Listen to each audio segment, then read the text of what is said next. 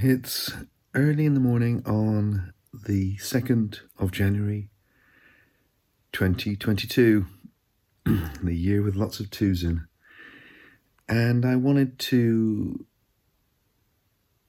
put out a New Year's message to the people I'm connected with. And I felt I wanted to do it in the spirit of, I did a series a little while back called The Man Behind the Mask. And it was when I was getting frustrated with the performance aspect, I suppose, of being someone in the public eye and really wanting to connect as Tim, this guy who's now 62 and living a life, and like you are, and this desire I have for us to meet in the reality of that, and I mean all the reality of that, like how scary that is, how amazing that is, how precious that is. And it's easy to fall into a kind of a hi, I'm I don't know. And that's all fine too. You know, we need people to inspire and motivate each other. And what I'm looking for, though, now is to find that authenticity in myself, not just with you, but with myself. So last year, whoa, what a year. Awful lockdown. Not bad for me, honestly. I quite liked it because I was left to myself and I could develop this philosophy.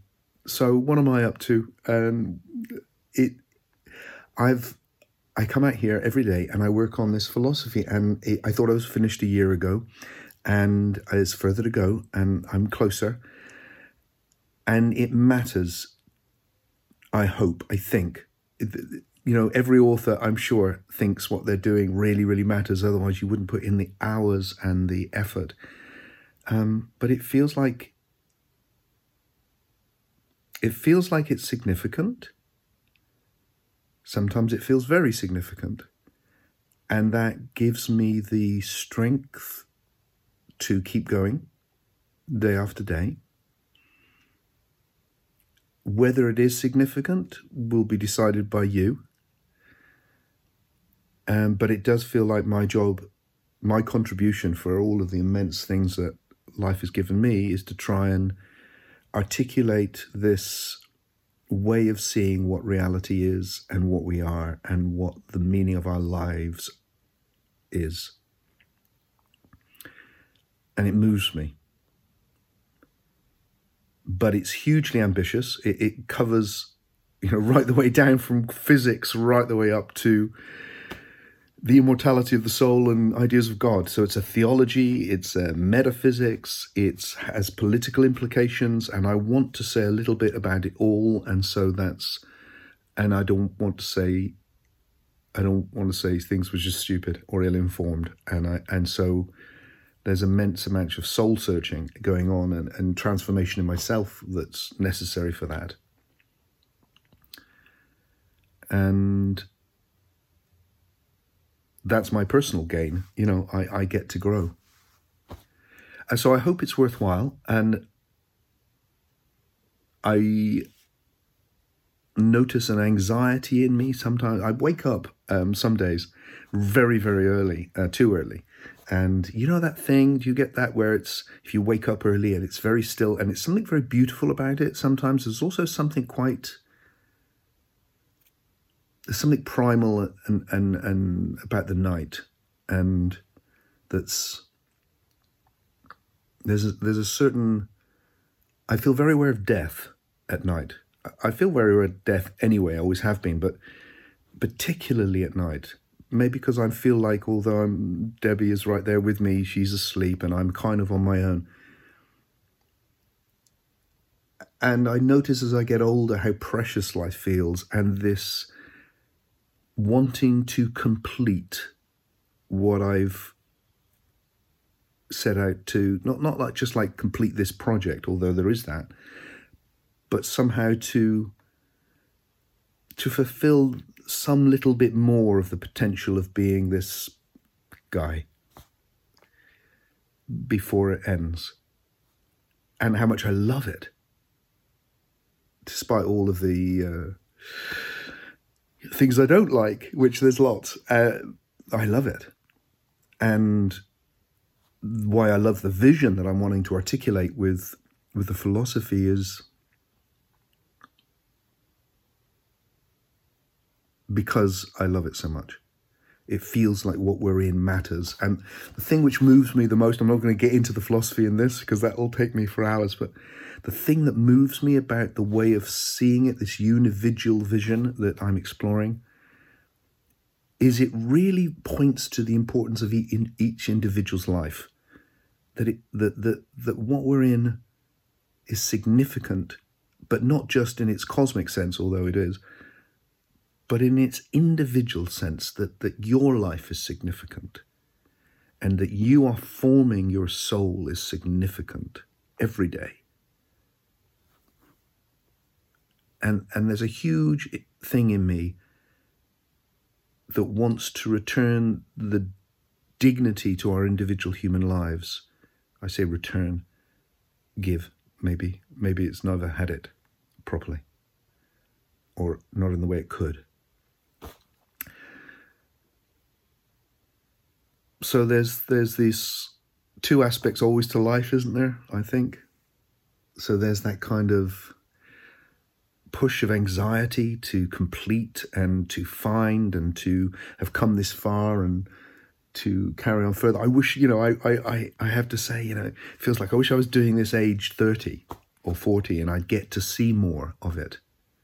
But I'm aware that, life is limited.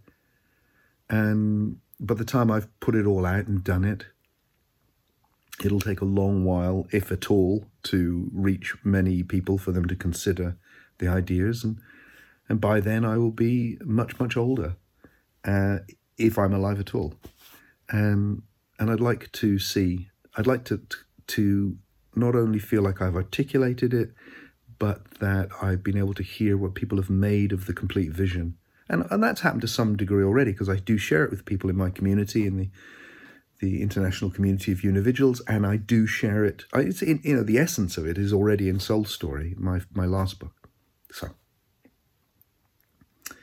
So these are my little personal anxieties that play through, and yet they're woven into how much I love the process of life and how precious it feels.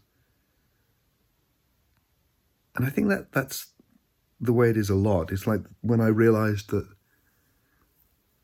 love was full of fear and that they weren't opposites at all. They were entwined with each other, that because I loved my little girl so much, they came with fear. And that was part of what this human thing is. All of those things wound up into this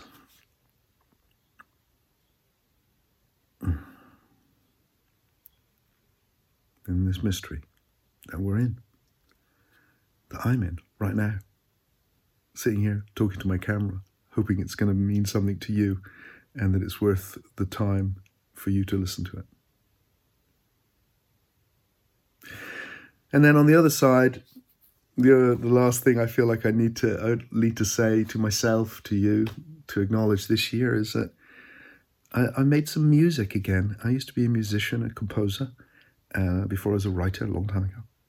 And I'm not finished. It's not finished. It's very close to being finished. A little project I started 20 years ago, which I've really, really longed to complete. And in lockdown, I've taken it further, and it's taken longer than I hoped again. But it's been really good for me to balance all the words and the thinking, which is part of what I do. I mean, I balance it also with meditation and all that stuff. Exercise. But really balancing it with sound, with no meaning or no linguistic meaning. Just an attempt at beauty has been really good.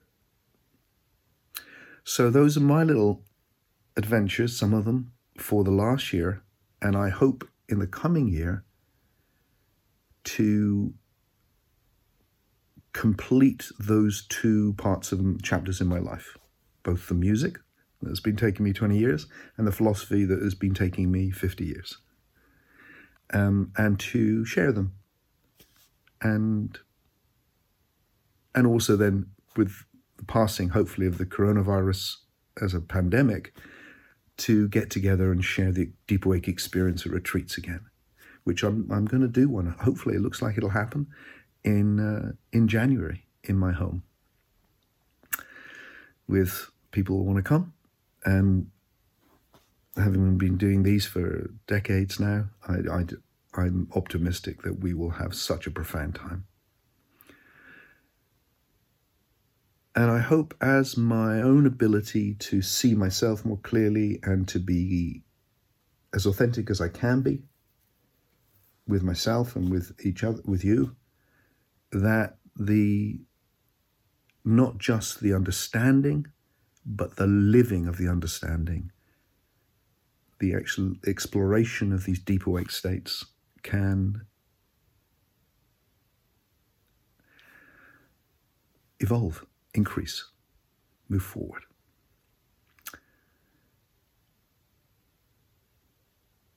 And we can bring more love into the world. That's it, really.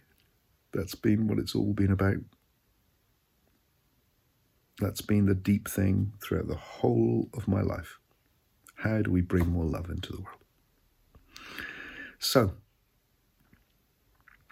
I love you, and I'm honoured that you've wanted to listen to me talk about my life, and I hope it's given you something of value for your life, and that our paths continue to intertwine.